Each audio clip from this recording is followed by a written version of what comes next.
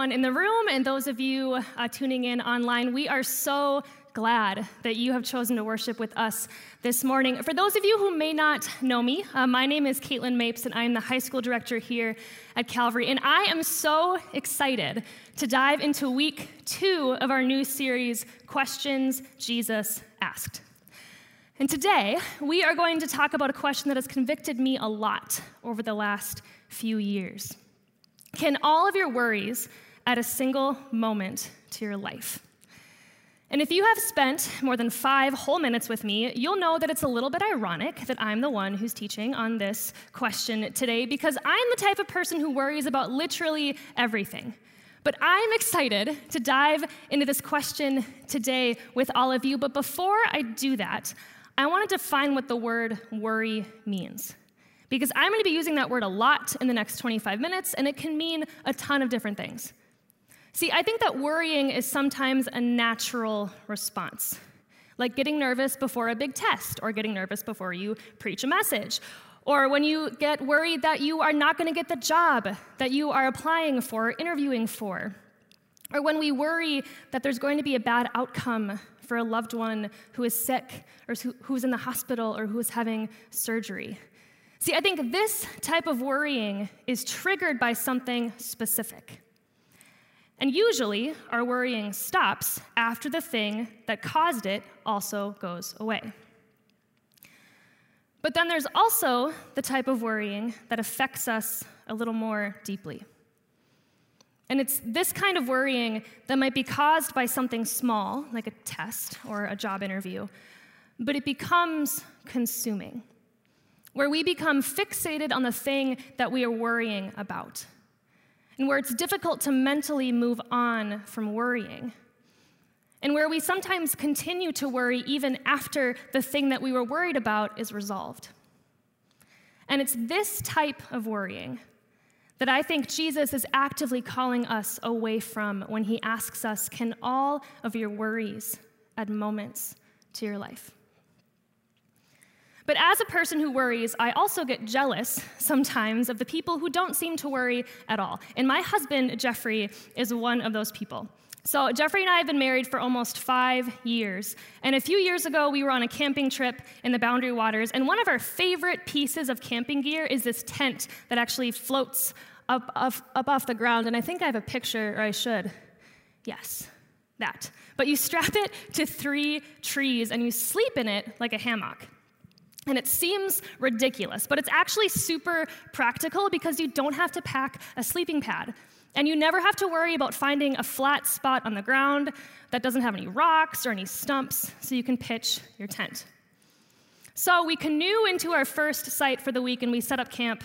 And as we're cleaning up from dinner, we start to see these very scary, dark-looking storm clouds rolling in across the lake.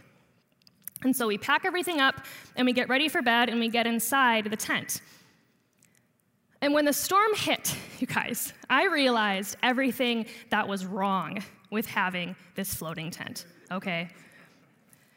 Because the wind started to pick up from the storm, and it was starting to shake the trees that we were connected to, and our tent started to get pulled in 3 different directions.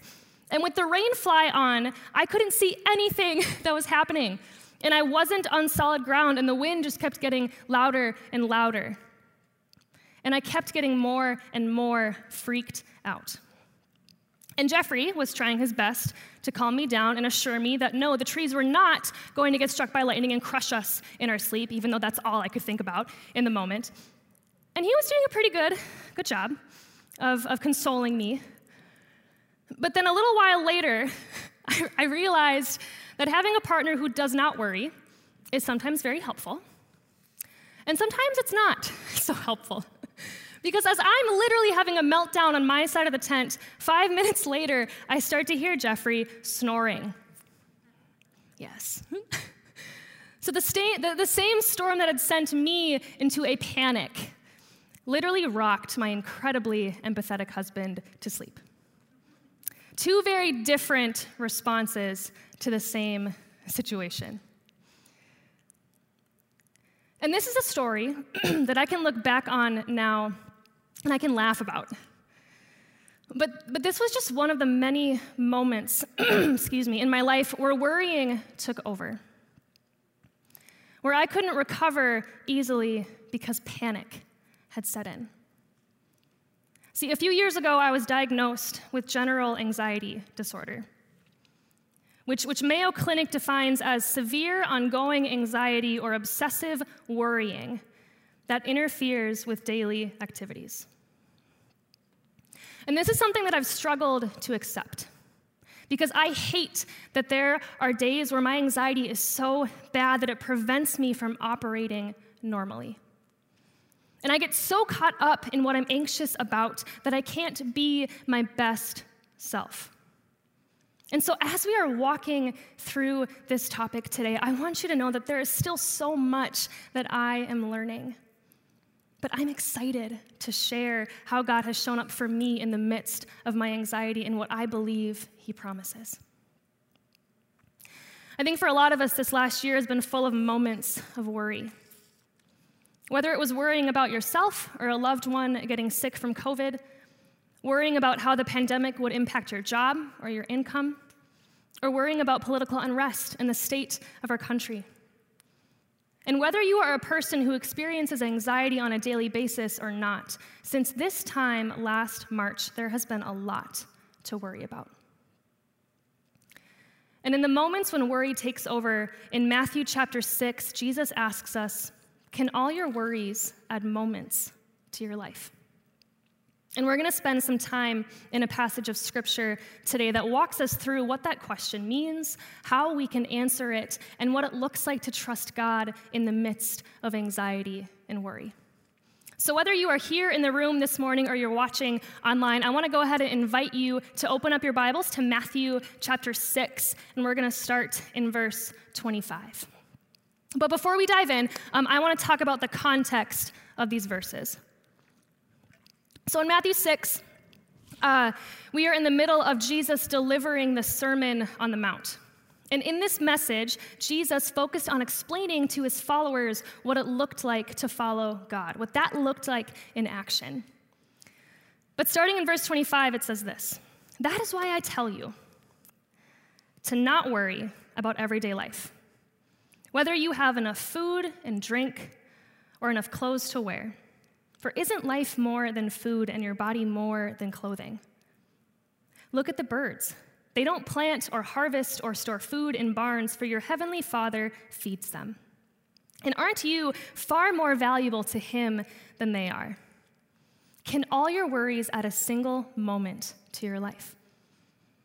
And why worry about clothing? Look at the lilies of the field and how they grow. They don't work or make their clothing.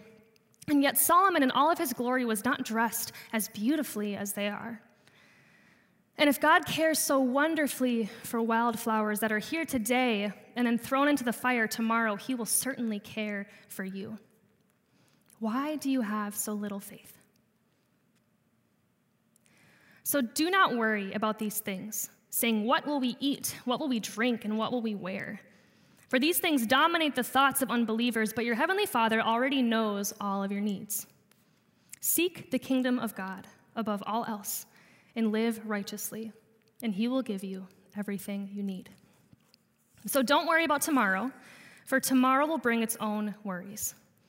Today's trouble is enough for today." So if you've been attending church for a while, this passage might seem a little familiar, because it's often used as a response to dealing with anxiety. And I want to dive deeper into what this passage says about who we are and who God is in the midst of anxiety, because at face value, it's easy to read this passage and feel like it's a set of expectations and things that we aren't supposed to experience and that we aren't supposed to feel if we want to follow God. But in this passage, Jesus asks this question: can all of your worries add a single moment to your life? And I think this question actually gets at what is at the root of worry and the root of anxiety. And I think that's a desire for control. See, the big difference between how I responded in the storm and how Jeffrey responded was based on how we both default when we are faced with something that we have no control over. So I got to a point where I couldn't stop worrying because I had no control over the situation and I was struggling with that. And Jeffrey had accepted that there was nothing that he could control. But again, this question, can all of your worries add moments to your life, exposes that false security that we find when we worry. Because when we don't have control, worrying feels like we're controlling something. But within the question Jesus asks here, there's a bigger question that I think that's also being asked. Because where there is a fight for control, there's also a lack of trust. Where there is a fight for control, there's also a lack of trust. So when Jesus asks us, can worrying add moments to your life, he isn't saying don't ever worry or don't experience anxiety. I think he's asking us, do you trust me? Or in moments of worry, what would it take for you to surrender instead of fighting for control? And I believe Jesus asks this question in the first place because he understands that our experience and our outcome is going to be better if we give up that control. Because God can do more with our surrender than he can with our control. God can do more with our surrender than he can with our control. And giving up control is not easy. But in this question, Jesus is inviting us into an experience where we become less consumed with what we're worrying about and more consumed with who God is and what he promises. But what does this actually mean? And what does this actually look like? And what does surrender look like in action? I think the passage helps us see that surrender looks like trusting that God provides. Surrender looks like trusting that God provides. In verse 26, it says, "Look at the birds. They don't plant or harvest or store food in barns, for your heavenly Father feeds them. And aren't you far more valuable to him than they are?" And I think this verse does two things for us. I think it puts our identity into perspective, and in doing that, invites us to surrender. See, Jesus is reminding us of our identity as children of God, and he even compares us to the rest of creation to remind us where we stand with him. And when God created humanity, he said it was very good. And Jesus is saying that even the smallest part of creation is cared for by God and has its needs met. So we can have confidence that our God will provide for our needs because we are valued even more. And this last year has been full of moments when a lot of us have been worried about not getting the things that we need. Whether it was the little things like toilet paper, or bigger things like a steady income in an unstable economy. But the thing that has helped me move away from wanting control and move toward surrender is thinking back when it was super obvious that God did provide. Because if I can't imagine how God's going to provide for me in my current situation, at least I can have confidence that my God is the kind of God who provides because of what he has done for me. And when the Israelites were wandering in the desert, they would do this too with God. When moments of doubt or worry happened, they would think back to the Exodus story, where God provided for them in the biggest way by leading them out of slavery. And when it was hard to imagine how God would provide for them in the present, Moses reminded them to think back to the past, to remember the kind of God that they served and loved. And that ushered in trust. And so Jesus is inviting us to remember that God provides for our physical needs and our emotional needs, but I also think he's calling us to remember that God provided for our biggest need by sending Jesus to die on the cross. And so in moments of worry, when we doubt if God is going to provide, we can also have confidence that he already has provided for our biggest need, our need for a Savior. And when we can rest in that truth, and when we remember how God has provided for us in the past, we can also be reminded of what trust feels like. And when we trust, we start to fight less for control and move toward surrender. And the second thing I think this passage shows us is that surrender looks like remembering that we are known by God. Surrender looks like remembering that we are known by God.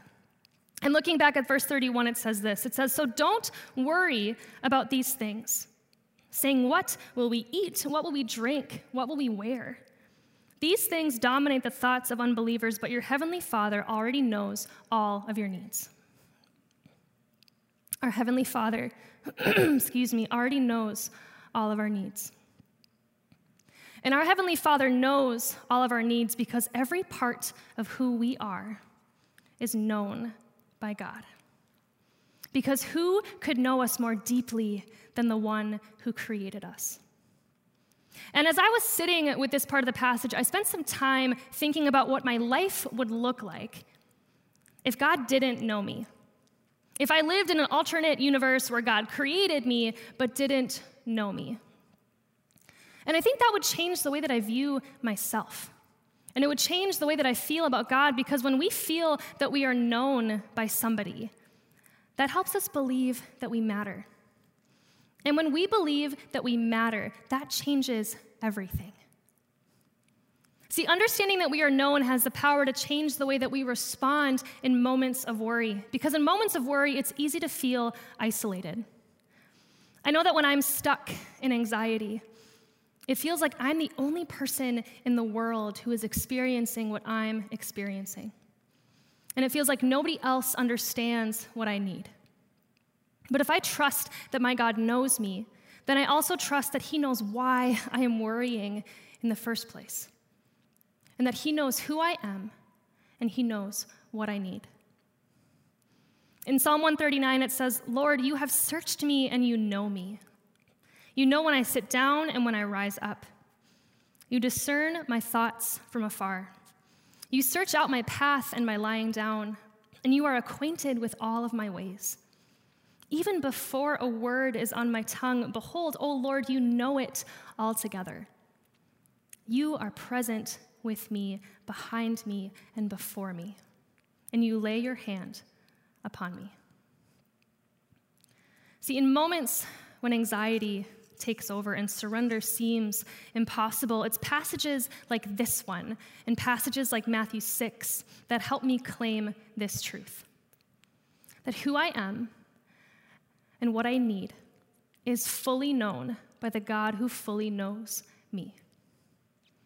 And if God can do more with my surrender, then maybe surrender looks like resting in the truth that I am known by God. And that we are not alone in what we are experiencing. And in the midst of our worry, we are loved by a God who knows us, a God who is with us, and a God who is fighting for us.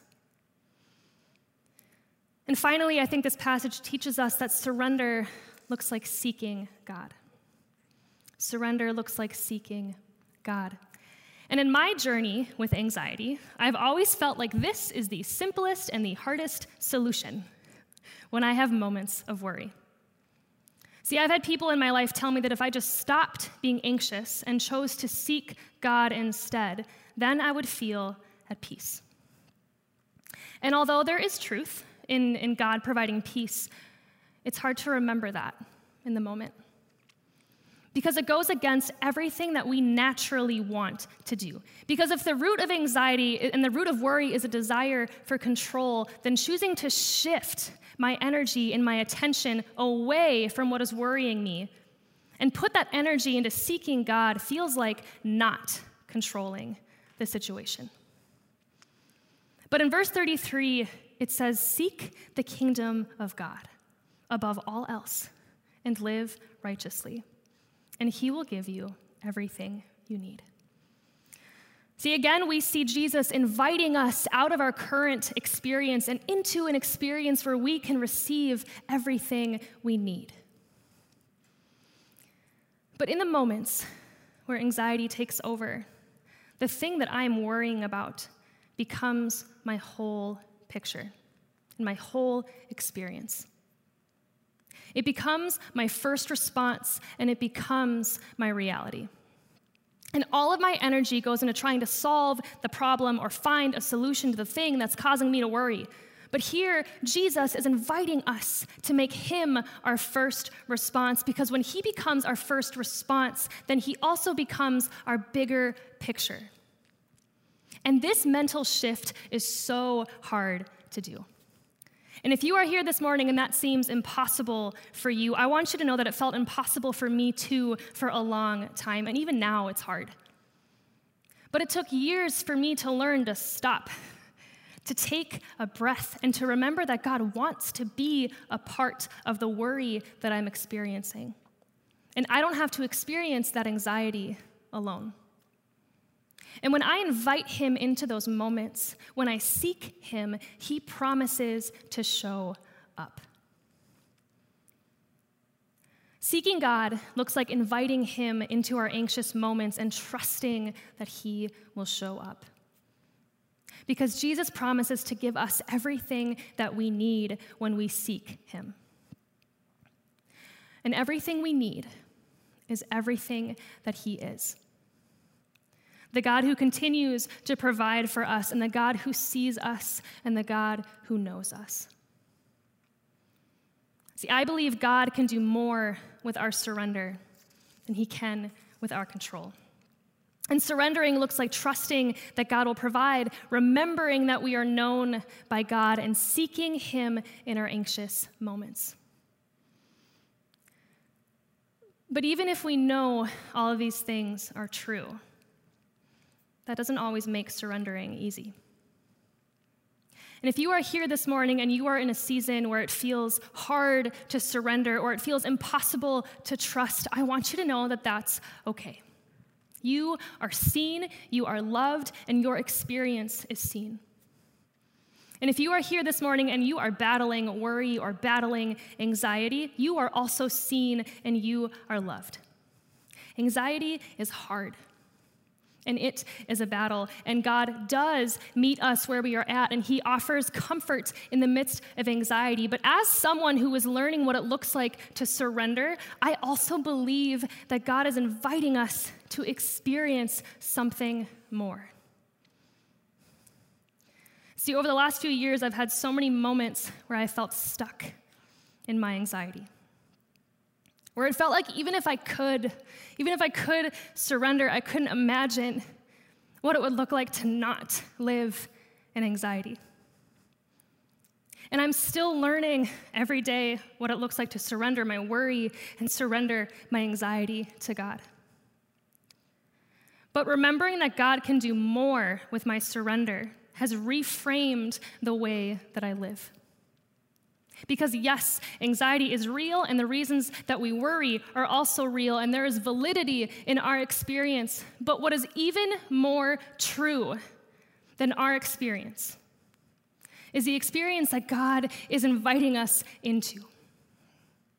An experience where we can be confident that we are provided for, where we remember that we are known and that God is with us.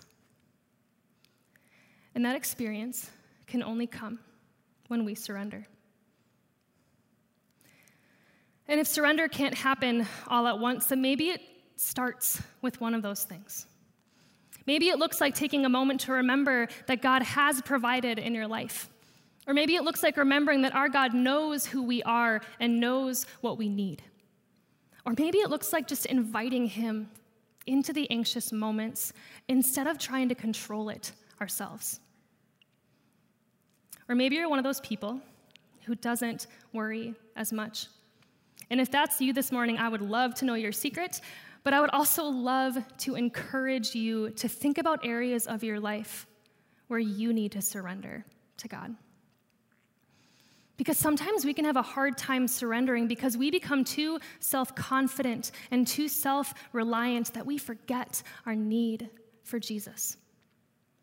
And I would also love to encourage you to think about what it would look like for you to walk alongside somebody who is experiencing worry or anxiety and remind them that our God provides that our God knows us, and that our God is inviting us to experience a life where we can be confident in who we are and what the world is throwing at us because we are confident in him. Wherever you are at this morning, whatever your journey with worry looks like, God is inviting you to surrender because he can do more with our surrender than he can with our control. So what would it look like for you to surrender so God can do more in your life? To close, I want to read a psalm that I think does a great job of reminding us that God is our provider, that God knows us, and that God will give us what we need when we seek him. And if you are where I was, and you feel stuck, and you don't even know how to take that first step toward surrender, then maybe this psalm is a good place to start. And so I'm going to go ahead and ask everyone in the room and everyone who's watching online, go ahead wherever you are at and just close your eyes. I know it might seem weird, just trust me. Go ahead and close your eyes. And as I read this psalm, I want you to pay attention to the verses that stand out to you.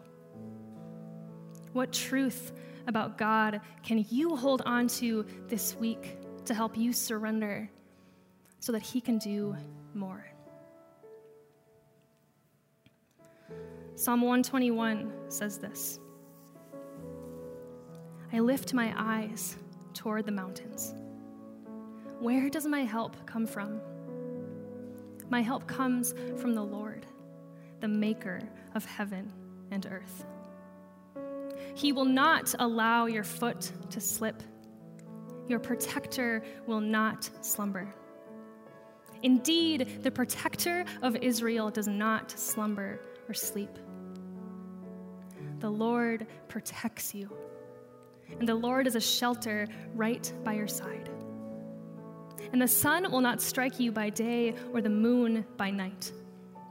And the Lord will protect you from all harm. He will protect your life. The Lord will protect your coming and your going, both now and forever. Let's pray. Father God, we just thank you for everything that you are. God, thank you for being everything that you are because of everything that we need. God, I pray for the people in this room and myself included who are experiencing worry about this season, about what's ahead, God, about the things in our life that we can't control. And God, thank you for being a God who is in control and who can handle the little things and the big things.